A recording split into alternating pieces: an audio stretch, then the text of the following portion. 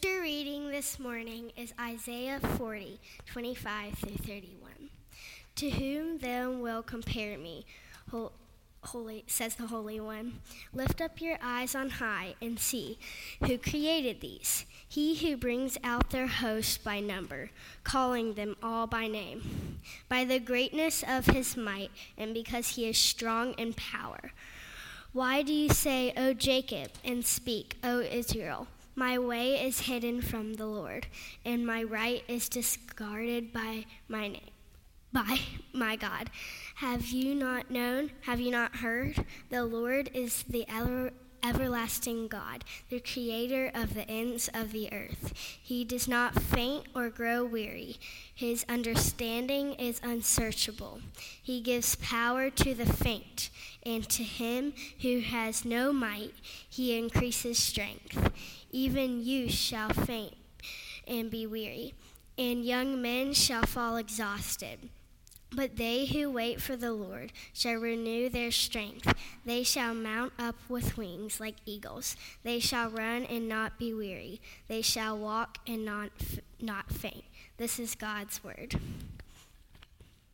Well, thank you, Eliza, for reading the scripture, and thank you, choir, for such a rich anthem, and happy Mother's Day to all the mothers and grandmothers and great-grandmothers here or watching by live streaming.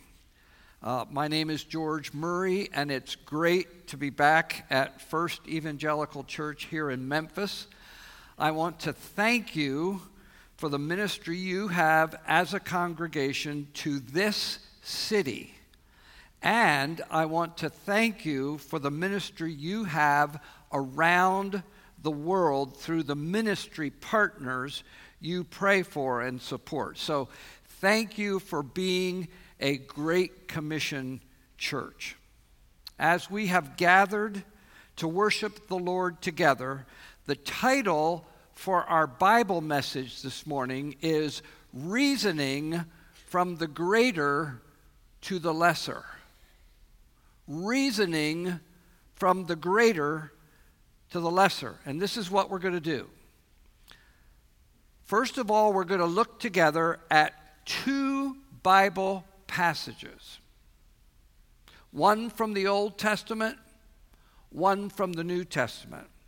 And then we're going to think together about one Bible principle. And finally, I'm going to tell you a true story about the Eiffel Tower in Paris, France. So, if you meet somebody that usually comes to First Evan and they couldn't be here this morning and they say to you, what did the preacher preach about? You can tell them he talked to us about two Bible passages, one Bible principle, and the Eiffel Tower. And of course, they're going to want to know what the passages were, what the principle was, and what the story was, and you can tell all that to them.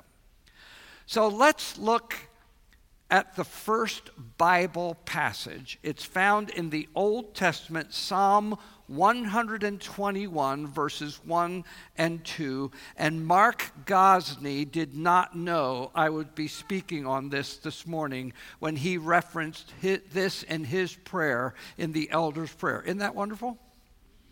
Psalm 121, verses 1 and 2. I lift up my eyes to the hills. From where does my help come? My help comes from the Lord, who made heaven and earth. That's the first Bible passage. The second Bible passage we want to look at this morning is in the New Testament, in the book of Romans, chapter 8, verse 32, where we read these words. He who did not spare his own son, but gave him up for us all, how will he not also with him graciously give us all things? So, two Bible passages, Psalm 121, verses 1 and 2, and Romans 8:32. Now, we want to look at one Bible principle. And now watch. There's only one Bible principle we need to look at this morning, even though there are two Bible passages, and that's because both Bible passages teach the same principle. And here it is. We need to learn to reason from the greater to the lesser.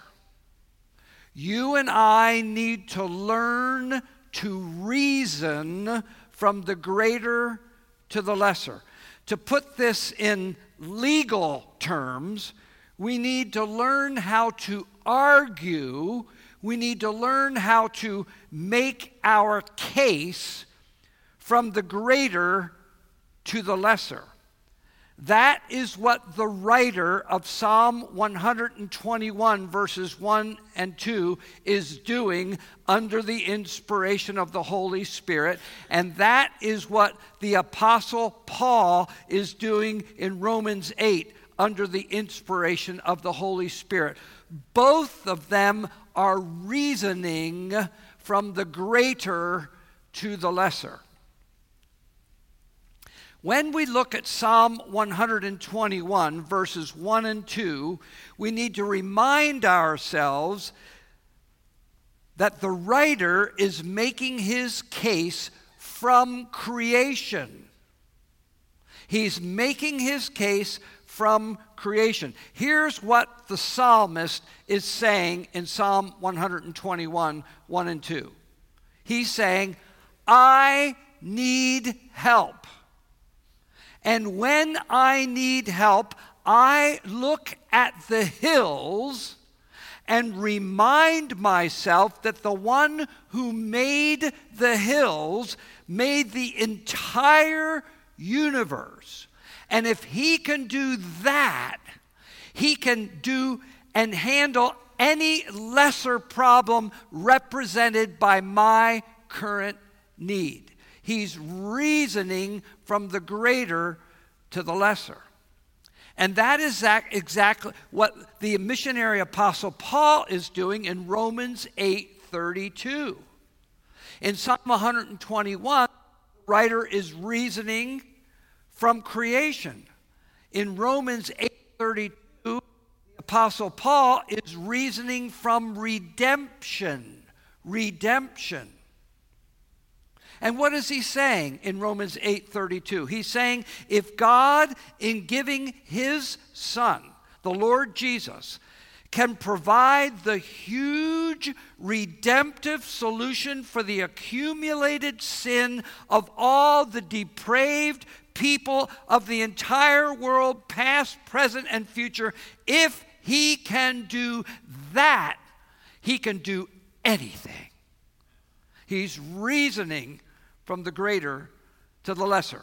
So what's the principle? Here it is. You may want to write this down. When facing the challenges of life and ministry, take all those things to the Lord, reasoning from the greater to the lesser. Let's look again at Psalm 121, verses 1 and 2. I lift up my eyes to the hills. From where does my help come? My help comes from the Lord who made heaven and earth. And in saying this, the writer of Psalm 121 is reminding himself that God is our creator. And he's telling us to keep that in mind whenever we face a special need. And what I want to do in the next couple minutes is give you two quick examples of this, one from the Old Testament and the other from the New Testament. The first example, and I'll talk about this before I put the scripture up on the screen, but the first example is back in 2 Kings chapters 18 and 19. Now, you don't need to turn there. You can if you want. But let me just remind you what's happening in 2 Kings 18 and 19. The people of Israel have entered the promised land. The Lord tells them to keep their eyes on him. Instead, they turn their eyes away from the Lord. The minute they do that, they start to fight with each other, and they divide. And 10 tribes go to the north, and 2 tribes stay in the south. The Lord says to them, if you take your eyes off me, I am going to punish you. And he does that because Assyria, the nation of Assyria, under their leader Shalmaneser, captures the northern kingdom of Israel in the year 722 BC and takes them away as captives. Shalmaneser's successor, Sennacherib, decides he's going to go down and conquer the southern kingdom of Judah too. Hezekiah is the king of Judah at this time. This is all in 2 Kings 18 and 19. So Sennacherib from Assyria captures all the fortified cities of Judah, and then he sends a large army to surround Jerusalem with 3 of his top generals. And those 3 generals meet with 3 of Hezekiah's leaders outside the city wall of Jerusalem. And they say to Hezekiah's leaders, guys, you might as well just give up. I mean, look what we did to the north, and there were 10 tribes up there. You think we're not going to be able to do it to you down here? You might as well just give up. Hezekiah's generals tell Sennacherib's generals not to talk in Hebrew, but to talk in Aramaic so the common people up on the city wall who can hear their conversation will not understand what they're saying. The Rabshakeh, who is the head leader of Sennacherib, talks even louder in Hebrew, and we're not going to look at it, but he uses trash talk. There is trash talk in the Bible, in 2 Chronicles, in 2 Kings chapter 18 and 19. Then suddenly, Sennacherib has to withdraw from Jerusalem because a battle crops up on another front, and his whole army leaves Jerusalem. But just in case Hezekiah thinks, oh, we're all safe, Sennacherib sends him a letter saying, I'm coming back, and when I do, you're going to be completely defeated. And that's where I want you to see 2 Kings chapter 19, verses 14 to 16. Look at this on the screen or in your Bible. Hezekiah went up to the house of the Lord and spread it. What's that? That's the letter from Sennacherib. Spread it before the Lord. And Hezekiah prayed. Now watch. O Lord, the God of Israel, who is enthroned above the cherubim, you are the God, you alone, of all the kingdoms of the earth. Now watch what he says. You have made heaven and earth. Incline your ear, O Lord, and hear. Open your eyes, O Lord, and see, and hear the words of Sennacherib, which he has sent to mock the living God. Look what he says. Right in the middle of his prayer, he says, you have made heaven and earth. What's he doing here? Is this, somebody trying to impress the people that hear him praying by using lofty language? Some people pray like that. Oh, God, maker of heaven and earth, and people are kind of impressed with the prayer. No, he's not trying to impress anybody. He's reasoning from the greater to the lesser. You have made heaven and earth. If you can do that, you can certainly deal with what we're facing right now. And look at what happens after he prays that prayer. He says, so now, O Lord our God, save us, please, from his hand, that all the kingdoms of the earth may know that you, O Lord, are God alone. And if you read that passage carefully, you will discover that same night, the angel of the Lord visits the Assyrian army and kills 185,000 Assyrian soldiers. And Sennacherib withdraws and goes back to Nineveh. You have made heaven and earth. The second example I want to give you is from the New Testament in the book of Acts chapter 3 and 4. You remember in Acts chapter 3, we won't turn there, but here's what happens. Peter and John are going up to the temple at the time of prayer, and there's a lame man sitting on the ground begging. And Peter says to him, silver and gold have I none, but such as I have give you. In the name of Jesus Christ, rise up and walk. And the lame man stands up and starts to leap and dance. And it's so amazing that all the people start crowding around to see this phenomenon. And Peter says, whoa, this is great. What a great opportunity to preach. And so he starts to preach the gospel. And the religious leaders see this happening, and they come and they arrest Peter, and they put him in jail, Peter and John. And then the next morning they have a trial, and they say to them, guys, if you do that again, you're going to be in here permanently. And then they release them with the understanding that they're not to ever do that again. And Peter and John go from prison, gather the believers together, and look at this verse in Acts chapter 4. And when they, that's the believers, heard it, they lifted their voices together to God and said, Sovereign Lord, now watch, who made the heaven and the earth and the sea and everything in them? Look upon their threats and grant to your servants to continue to speak your word with all boldness. Look what they say in their prayer. Sovereign Lord, who made the heaven and the earth and the sea and everything in them?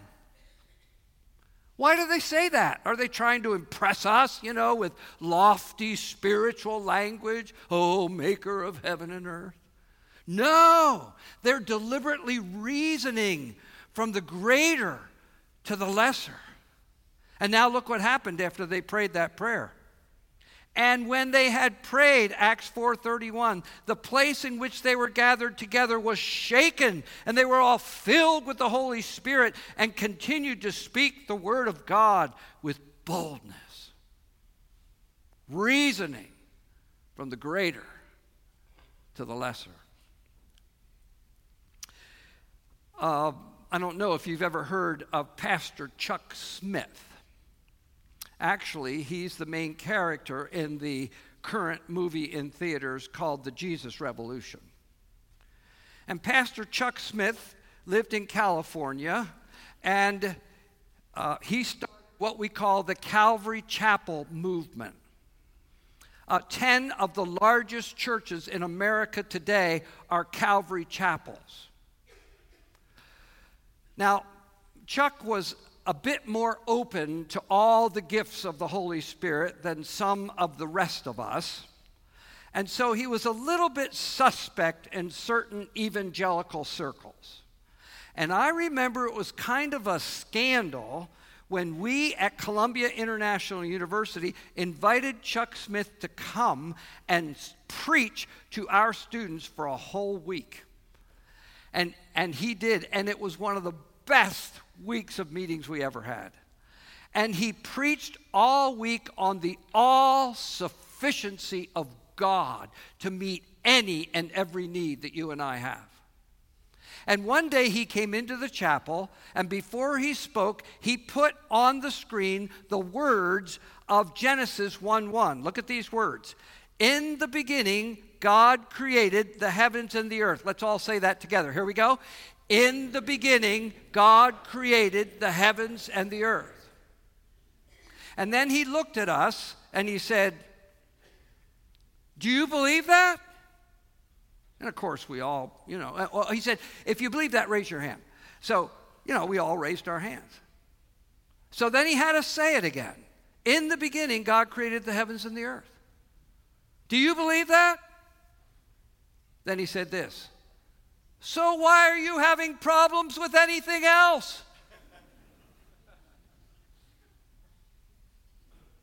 What was he doing? He was teaching us the fundamental truth of God's holy word that we all learned as children in Sunday school. My God is so great, so strong and so mighty, there's nothing my God cannot do. My God is so great, so strong and so mighty, there's nothing my God cannot do. The mountains are his, the oceans are his, the skies are his handiwork too. My God is so great, so strong and so mighty, there's nothing my God cannot do. Believers at First Evan, do you believe that? Look with me at Psalm 124, verse 8. Look at this verse. Our help is in the name of the Lord who made heaven and earth. I want everybody to say that out loud. Here we go, together. Our help is in the name of the Lord who made heaven and earth. Now watch, we're going to do it again, and when we get to the yellow part, I want you to double your volume. Got it? All right, here we go. Our help is in the name of the Lord.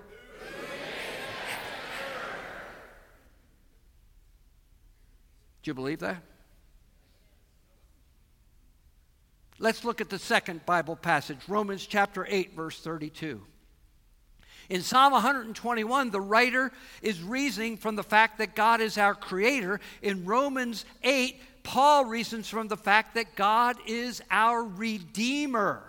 Look at Romans 8:32. He who did not spare his own son, but gave him up for us all, how will he not also with him graciously give us all things? What is the missionary apostle Paul doing here? He's reasoning from the greater to the lesser. He's saying this: if God can provide the solution for the sins of the entire world, he can care for any lesser problem I or you are facing today.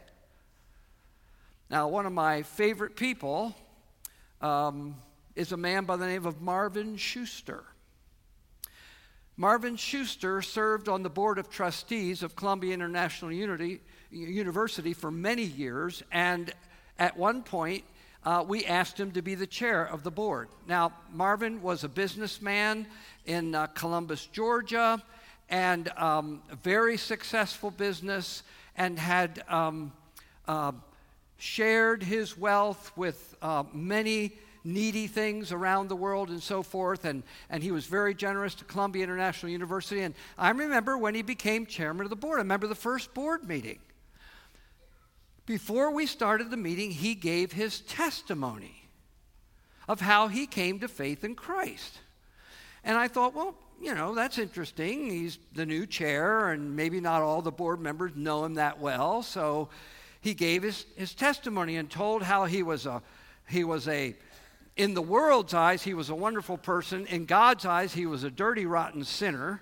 And that all the giving he had done had been only out of pride to gain a name for himself. And then he realized his sinful condition before the Lord. He received the grace and the mercy and the forgiveness of Jesus into his life. And he became a completely different person. So he told us that story. And I thought, well, good for you, Marvin. That's great. So 4 months later, we had another board meeting. And he started the board meeting with his testimony. And I thought to myself, well, he is a little older, and he probably forgot that he did it last time, but, you know, we can forgive that, so that's fine. 4 months later, we had the third board meeting, and he did it again.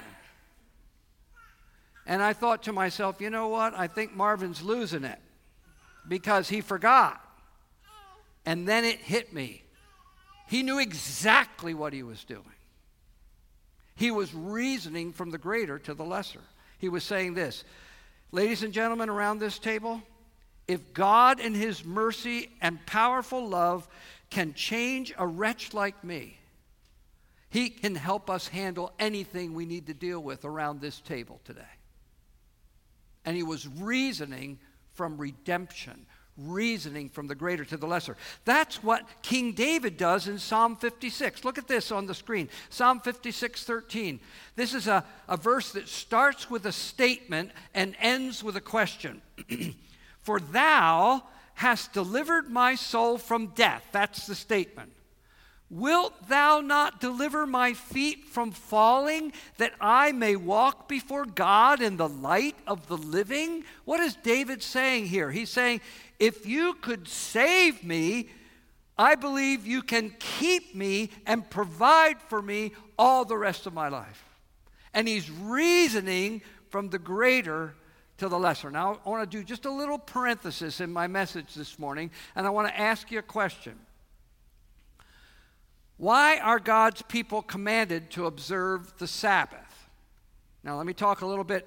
If I talk a lot about Columbia International University, it's because I was the president and chancellor there for 18 years. I'm a graduate. I was a teacher there, and so I just love that school. And we have a Sunday rule at Columbia International University. If you go to that school and you sign the student handbook, you have to say you will abide by the rule, the Sunday rule. And the Sunday rule says you can't study on Sunday. You're not allowed to study. You're not allowed to do any academic work on Sunday. We don't do a lot of other things that we normally do during the regular week. It's the Lord's Day, it's the Sabbath day, and it's pretty strict. And the students would kind of like chafe under it and say, this is crazy. What do you mean I can't do my homework? What do you mean I can't do this or that? And they'd say, so what am I going to do? And we would say, well, you might take a nap. You might rest. Doesn't Sabbath have something to do with rest? So let's come back to the question, why are God's people commanded to observe the Sabbath? And here's the answer. Here's the answer.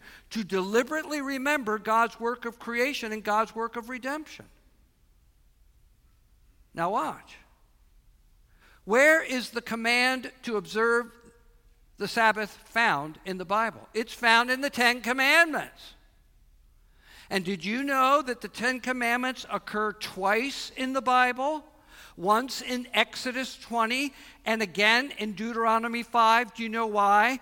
Because Exodus 20 is when God gave the Ten Commandments to Moses. In Deuteronomy, Moses is giving his farewell speech to the people of Israel, and he's reminding them of all the things that happened in his life and theirs during those years. And so he repeats the giving of the Ten Commandments. But now watch. Look at Exodus chapter 20, verse 8 to 11. Remember the Sabbath day to keep it holy. For in 6 days the Lord made heaven and earth, the sea, and all that is in them. Creation. And rested the seventh day. Therefore, God blessed the Sabbath day and made it holy. Now look at Deuteronomy chapter 5, which is the second time the Ten Commandments occur in the Bible. You shall remember that you were a slave in the land of Egypt, and the Lord your God brought you out from there with a mighty hand and an outstretched arm. This is not talking about creation. This is talking about redemption, the greatest redemption story in the Old Testament, mirroring the redemption story of the New Testament. Therefore, because your God brought you out, therefore, the Lord your God commanded you to keep the Sabbath. Isn't that interesting? So why does the Lord command us to keep the Sabbath? To remember that he is our creator and he is our redeemer. So let me just make a little suggestion to you this morning. May I suggest that you go against the current of North American evangelicalism, where violation of the Sabbath is an egregious happening all the time? And may I suggest that instead of trying to get more work done, you take some time to take a nap and then spend some time with the Lord and remember deliberately, because God's word tells us to, that he's the creator. Thank him for that. That he's the redeemer. Thank him for that. And then look at your life, the needs that you have, the things that you're praying for, and reason from the greater to the lesser. So let's review real quickly. 2 Bible passages, Psalm 121, verses 1 and 2, and Romans 8:32. 1 Bible principle: learn to reason from the greater to the lesser, from the fact that he is our creator, from the fact that he is our redeemer. And now, what you've all been waiting for. The true story about the Eiffel Tower. And this is a true story. In 1983, my wife and I and our 4 children were living in the country of Italy, doing evangelism and church planting, loving it, not wanting to leave, planning to stay there our whole life, when the board of directors of that mission agency, the Bible Christian Union, contacted me and said, "We'd like you to be the next director of the mission." That was a very difficult decision for us to make, to leave the mission field. We talked to our home sending church. We talked to the board of directors. We talked to the team of missionaries we had recruited to work with us. All the lights were green, and so we decided that we would do that and leave Europe and come back to North America to fill that role. Well, my wife came to me before we left, and she said, "Honey, you know, we've been concentrating on Italy all these years, and we've been living in Europe, but we've never really seen much of Europe. And I mean, it's kind of like the States. You know, they're countries, but they're sort of like states, and they're next to each other. And wouldn't it be awful for us to leave and our kids never see the rest of Europe? So do you think our last vacation we could plan a car trip to see Europe, sort of on a car trip?" And I said, "Sure." And so we did. We got our little European car, and with 4 kids, mom and dad, and we piled the stuff in there, and we drove from the northeast Italy, where we were, up through the corner of Austria, through Switzerland, up through Germany, Belgium, Holland. Then we took the ferry across to England. We drove up with our car. We drove up to Scotland. We took the ferry across to Belfast, Northern Ireland. We drove down to Dublin, the Republic of Ireland. We took the ferry back across to Wales, and then we got to the coast and took the ferry across to France. And our final stop on that 1-month trip was Paris, France. And by the way, we stayed with missionary friends most of the places. That's how we afforded that. And we stayed with a missionary couple, and they said, "Well, what would you like to see while you're in France?" And we said, "Well, you know France better than we do in Paris." And they said, "Well, have you ever been to the Eiffel Tower?" And we said, "No." And they said, "Well, you got to go to the Eiffel Tower." So we went to the Eiffel Tower. Let me tell you a little bit about the Eiffel Tower. The Eiffel Tower was built in 1889 as the entrance to the World's Fair. It's called La Dame de Fer, which is the French of the Iron Lady. And for the next 41 years, it was the tallest man-made structure in the world until the Chrysler Building was built in New York City in 1930. It's 1,063 feet tall. That's 81 to 116 stories high, depending on how you measure a story. My wife, Annette, took one look at the Eiffel Tower, and she said, "You can go up if you want, but I'm staying down here. I'll stay down here with the baby. You take the 3 older kids." And so the 3 older kids and I stood in line for the elevator, and we finally got their big commercial elevator, 20, 30 people in it, and we got in. The elevator went up, up, up, up, up, boom, and it stopped, and we thought, this is exciting. We're going to be there, and we got out and found out that's only a third of the way up. You got to take 2 more elevators to get to the top. So we stood in line, waited for the second elevator up, boom, third, finally got to the top. And when we got to the top, we were at the top observation deck of the Eiffel Tower. And it was a perfectly cloudless day. The sun was shining brightly. People had their camcorders, their cameras, taking pictures. At that time, the greater metropolitan area of Paris had 20 million people. It was just phenomenal to look out over this vast, sprawling area.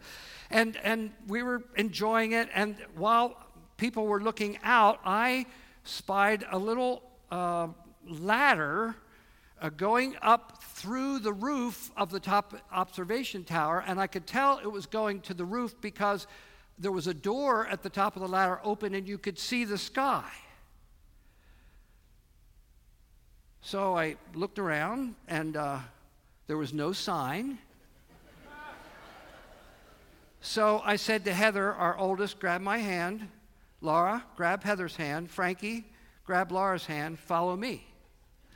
And we went up the ladder. Now, the steps of the ladder were sort of flat, so it was almost like little steps. And we went up through the opening and found ourselves standing on the roof of the Eiffel Tower, and nobody else was up there. I don't think we should have been either. And we're all standing there holding hands. And as we were holding hands, and by the way, there was just a little flimsy fence around the parameter of the top. We didn't go anywhere near the edge. We stood in the middle holding hands, and as we stood there, we could feel the tower swaying.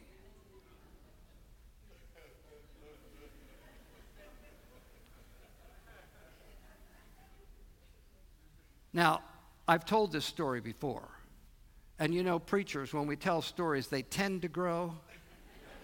So I Googled it again, and here's what the Eiffel Tower website will tell you if you do it right now. And by the way, when I'm preaching, I see people fact-checking me all the time. All right. Here's what it says. Depending on the strength of the wind, the Eiffel Tower sways 18 to 21 feet from side to side on a daily basis. And we were on the top, and we could feel it. And I looked down at 7-year-old Frankie, and his eyes were big as saucers. I mean, he was like really impressed. I am standing on the top of one of the largest man-made structures in the world. This is awesome, Dad. And I wish I took a picture of his face, because it was just like total admiration. Well, anyway, we went back down the ladder. Nobody ever said anything to us. We got back down the elevator, finished our trip, went back to Italy. 2 weeks later, we were having family devotions at the Murray home. Now, this is in 1983. And China was just beginning to open back up to the entrance of missionaries. And so I read, and we were having family devotions after supper. I read to our children a story from the Moody Monthly magazine about how the door was opening and people were going in. It was still dangerous, but people were going in. And then we read Romans 10, because we were going through the book of Romans as a family. We read Romans 10 with those haunting, inspired missionary questions of the Apostle Paul. How shall they call on him in whom they have not believed? And how can they believe in him of whom they have not heard? And how can they hear without a preacher? And how can they preach except they be sent? And I explained to the children these questions and talked about China and how dangerous it was to go there. But there was 1.4 billion people there that needed Jesus. And then I stopped and I looked at 9-year-old Laura. And I said, Laura, honey, if God wants you to go to China as a missionary, would you be willing to go? Now, Laura is our thoughtful child. She did not answer me right away. I saw her swallow deeply. And then she said, Daddy, I would, if Jesus wants me to.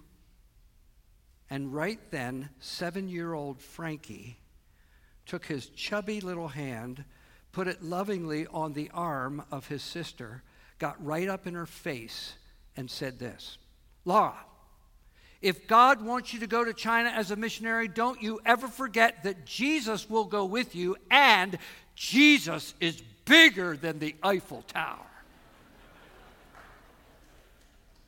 What was that little boy doing? In his little boy way, he was profoundly reasoning from the greater to the lesser. If God is that big, we can do anything. And he's absolutely right. We're gonna pray and we're gonna sing in just a minute. But I'm getting older, and many of you here are older. And I am really looking forward to Jesus coming back. Our world is in a mess. Our country is in a mess. And I find myself praying with John, even so, come Lord Jesus. I want to be there when some from every tribe and language and tongue, and Jesus is going to come back, and there's going to be a new heavens and a new earth, and we're going to be praising him forever. Do you want that? I want that. And what are we going to be saying to him when we praise him? Look at these verses in Revelation. We're going to be saying, worthy are you, our Lord and God, to receive glory and honor and power. Now look what it says. For you created all things, and by your will they existed and were created. We're going to praise him for the fact that he's our creator. But now look at Revelation 5:9. Worthy are you to take the scroll and open its seals, for you were slain, and by your blood you ransomed people for God from every tribe and language and people and nation. We're going to be praising God because he's our creator and because he's our redeemer. All right, so let's review. What did we see this morning in this Bible message? We looked at 2 Bible passages, we looked at 1 Bible principle, and then we looked at the Eiffel Tower. And the principle is this: when facing the challenges of life and ministry, take all those things to the Lord, reasoning from the greater to the lesser. And we're going to sing now. And I want you to stand right now. We're going to sing. Come on. We're going to sing, and we're going to sing a song that you all know. But now watch. In 1 Corinthians 14, it says this: I will sing with the Spirit. I want you to do that. And I will sing with the understanding also, and I want you to do that. So as we sing this great song, How Great Thou Art, 2 verses. The first verse is reasoning from the fact that God is our creator. The second verse is reasoning from the fact that God is our redeemer. Think about the words as you sing it. Let's sing it together.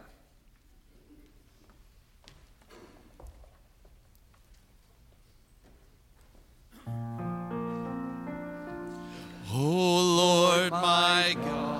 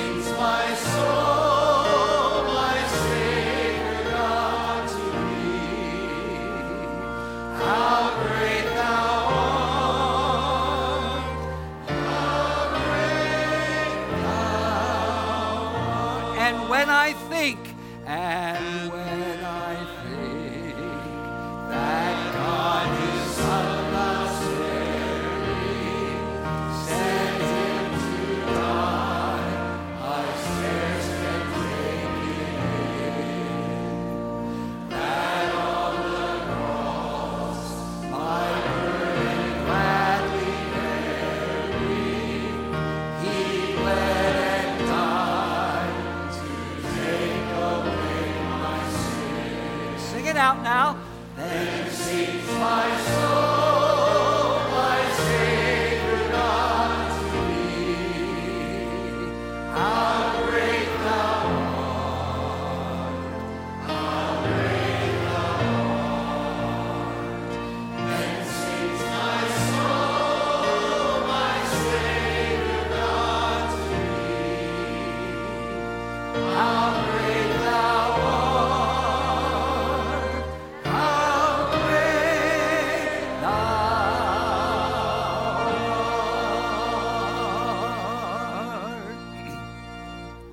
Just before the benediction, don't forget, this week, every day for the rest of your life, learn to reason from the greater to the lesser. Please remain standing for the benediction.